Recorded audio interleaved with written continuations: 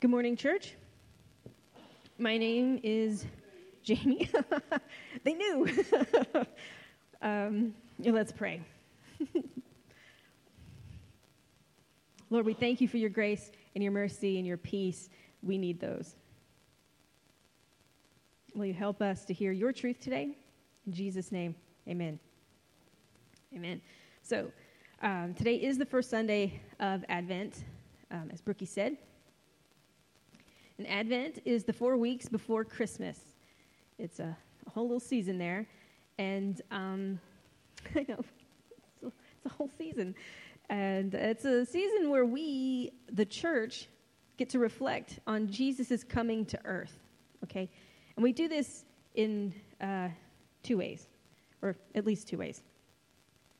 We look back at the promises of God to send a Messiah to save the world. And we get to celebrate the fulfillment of that promise at Christmas, right? When Jesus came to earth in the flesh. And the other way that we reflect on Jesus' coming to earth is by looking ahead to the promise of Christ's return, his second coming. And we have the benefit of looking to the past and seeing that God keeps his promises, right? And so that means we can look ahead with hope, knowing that he will keep his promise to return, right? To make everything new. And that's what biblical hope is, right? It's not wishing, right? It's not like an optimistic outlook. It's biblical hope is the confident expectation that God keeps his promises and that Jesus will return. And the thing is, this involves waiting. And we're not good at waiting. And I think that's been true of humans for, a very long time. But I know that it's especially true of the humans on this part of the globe, right?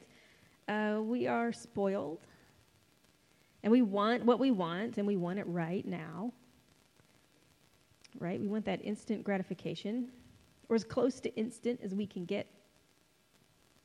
But as followers of Christ, we are a people who wait, okay? And what does it look like when we wait, right? Do we look like a people who wait with confident expectation that God keeps his promises? Or do we wait how the world waits? Do we get impatient? And do we think that maybe God needs us to help him move his timeline along? Do we try to grab up as much wealth and earthly power as we can, like while we're here? Is that the kind of waiting that God has called us to? No. Let's see if we can learn something about waiting, okay? Today's Old Testament reading comes from Jeremiah chapter 33. And it's only 3 verses. I don't know how to preach on just 3 verses. This is a very short sermon. Hooray. Now, Jeremiah is a really rough and very sad book. And if you've been in the Read Through the Bible group, you know that because we just went through it. But since this is Advent, you can be sure that the verses that we're reading today are going to have some hope in it. Okay, so it's Jeremiah 33, starting at verse 14. Behold, the days are coming, declares the Lord, when I will fulfill the promise I made to the house of Israel and the house of Judah. In those days and at that time, I will cause a righteous branch to spring up for David, and he shall execute justice and righteousness in the land. In those days, Judah will be saved, and Jerusalem will dwell securely. And this is the name by which it will be called. The Lord is our righteousness. Now, in order to appreciate how hopeful this passage is, we need some context for who and where Jeremiah was at the time that the Lord put these words in his mouth.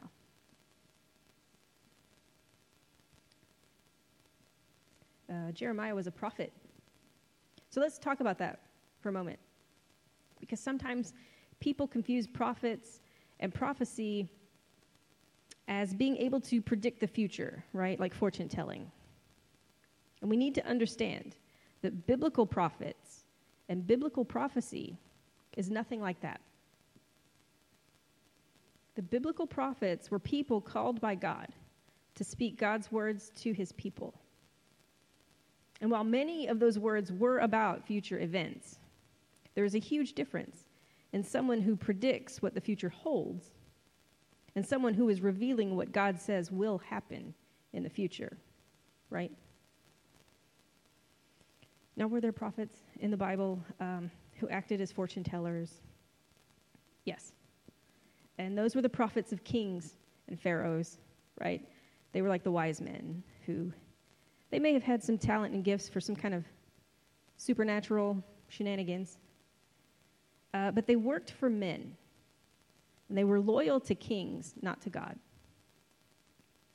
They would tell the king and the people what they wanted to hear, and they did this for their own gain, right? They did it for wealth or influence. They did it for their own glory, right? Not for God's glory. And that's why they're called false prophets. And the biblical prophets are speaking to their people in their time, right? That is their primary audience. God speaks his words through his prophets to his people. And there may be warnings for their future, but there's also words for their present. He is sending them correction for their present. Okay, he tells them that they have not been faithful to him, right? They're worshiping idols. They're sacrificing children. They're living like heathens and not like God's people. So he tells them to change their ways, repent, and come back to God. Now, do the Israelites do this? Do they listen to their prophets and accept their correction and repent? Do we?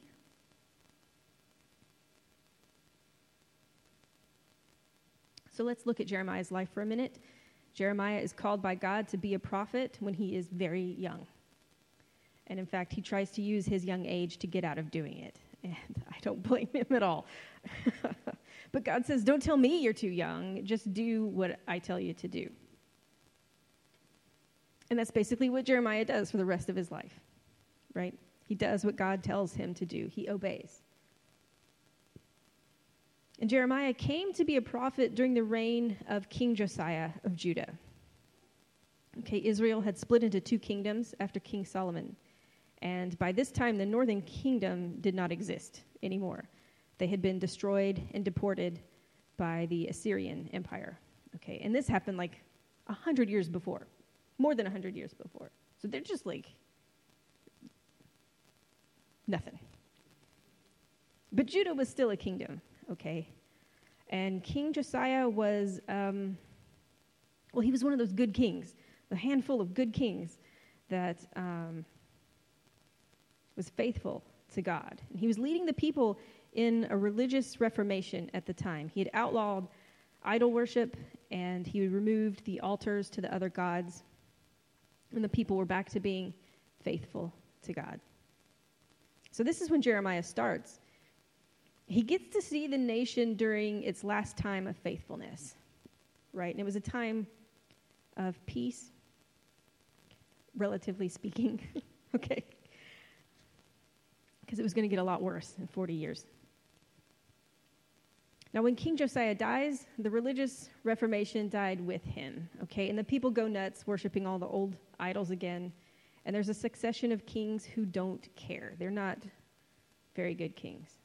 They're pretty weak politically, and they are not faithful to God. So Jeremiah watches for 40-something years as these wicked kings, leaders, priests, and prophets ruin Judah and Jerusalem until it finally falls in 586 BC, and it falls to the Babylonian Empire.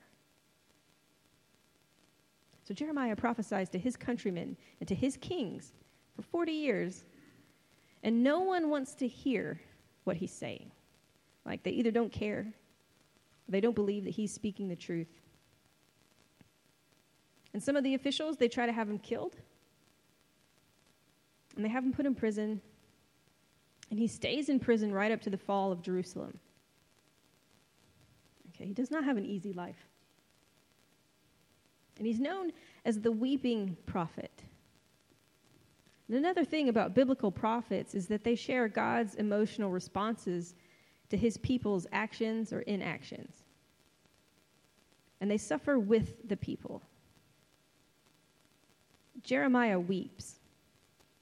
In chapter 8, he says, "My grief is beyond healing. My heart is broken. I hurt with the hurt of my people. I mourn and am overcome with grief. Is there no medicine? Is there no physician? Why is there no healing for the wounds of my people?" And in chapter 4, he's writhing in pain. He's in physical agony at seeing the people deny God and remain stubborn in their waywardness.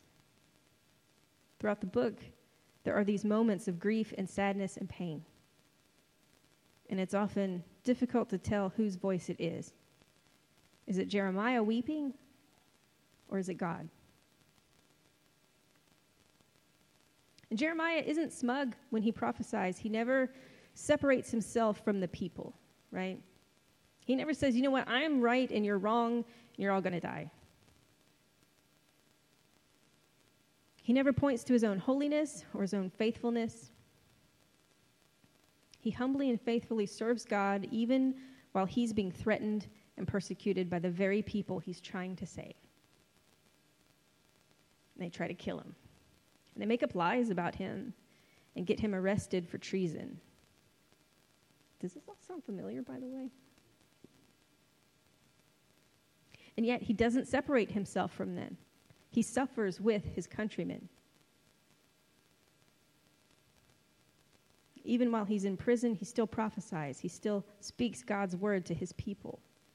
He still wants them to change their ways and repent and to come back to God.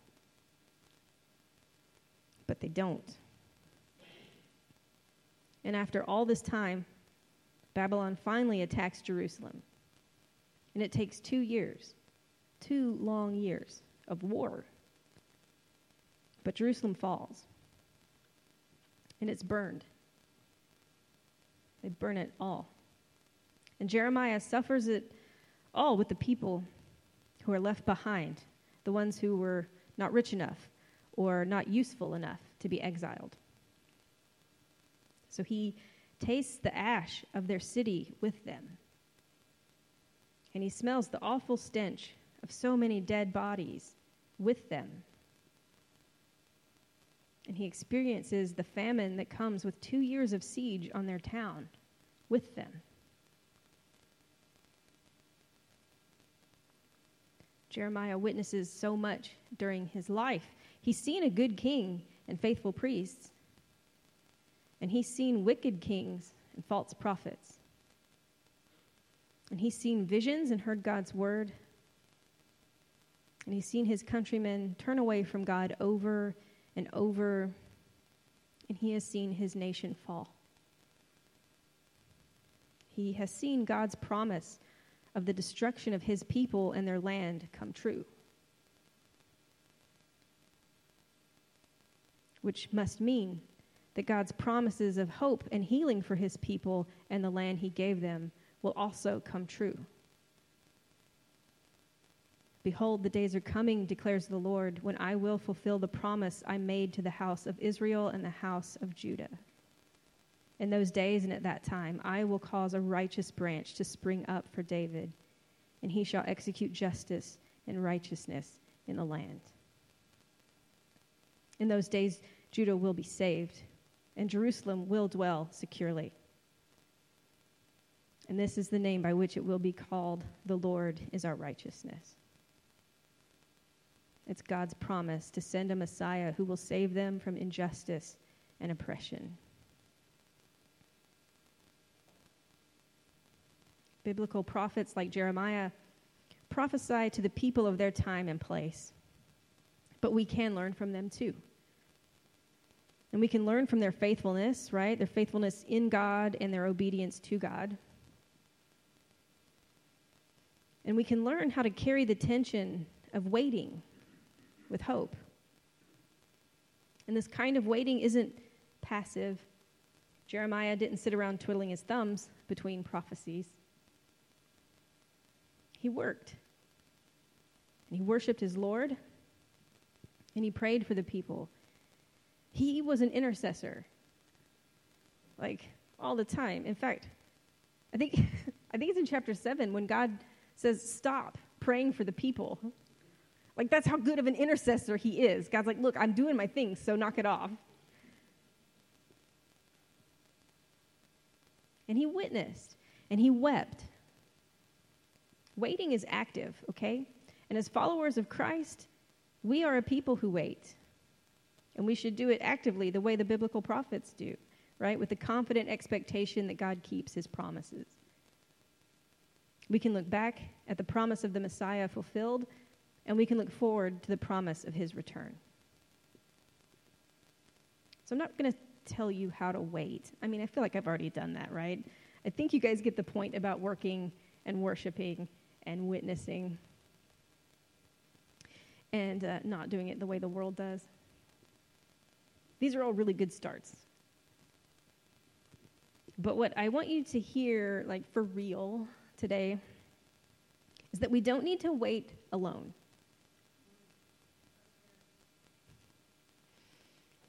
It is way better to carry the tension of waiting in community with each other. Okay, the prophets weren't alone. Okay, they had wives, they had assistants, okay, they had community. And the disciples were not alone. Jesus made sure that they worked in community, right? And that they went out and planted other church communities. We are a people who wait in community. We worship together, and we witness together, and we weep together, which means we also get to celebrate together. And in a few minutes, we get to pray together, and we get to break bread together. Amen?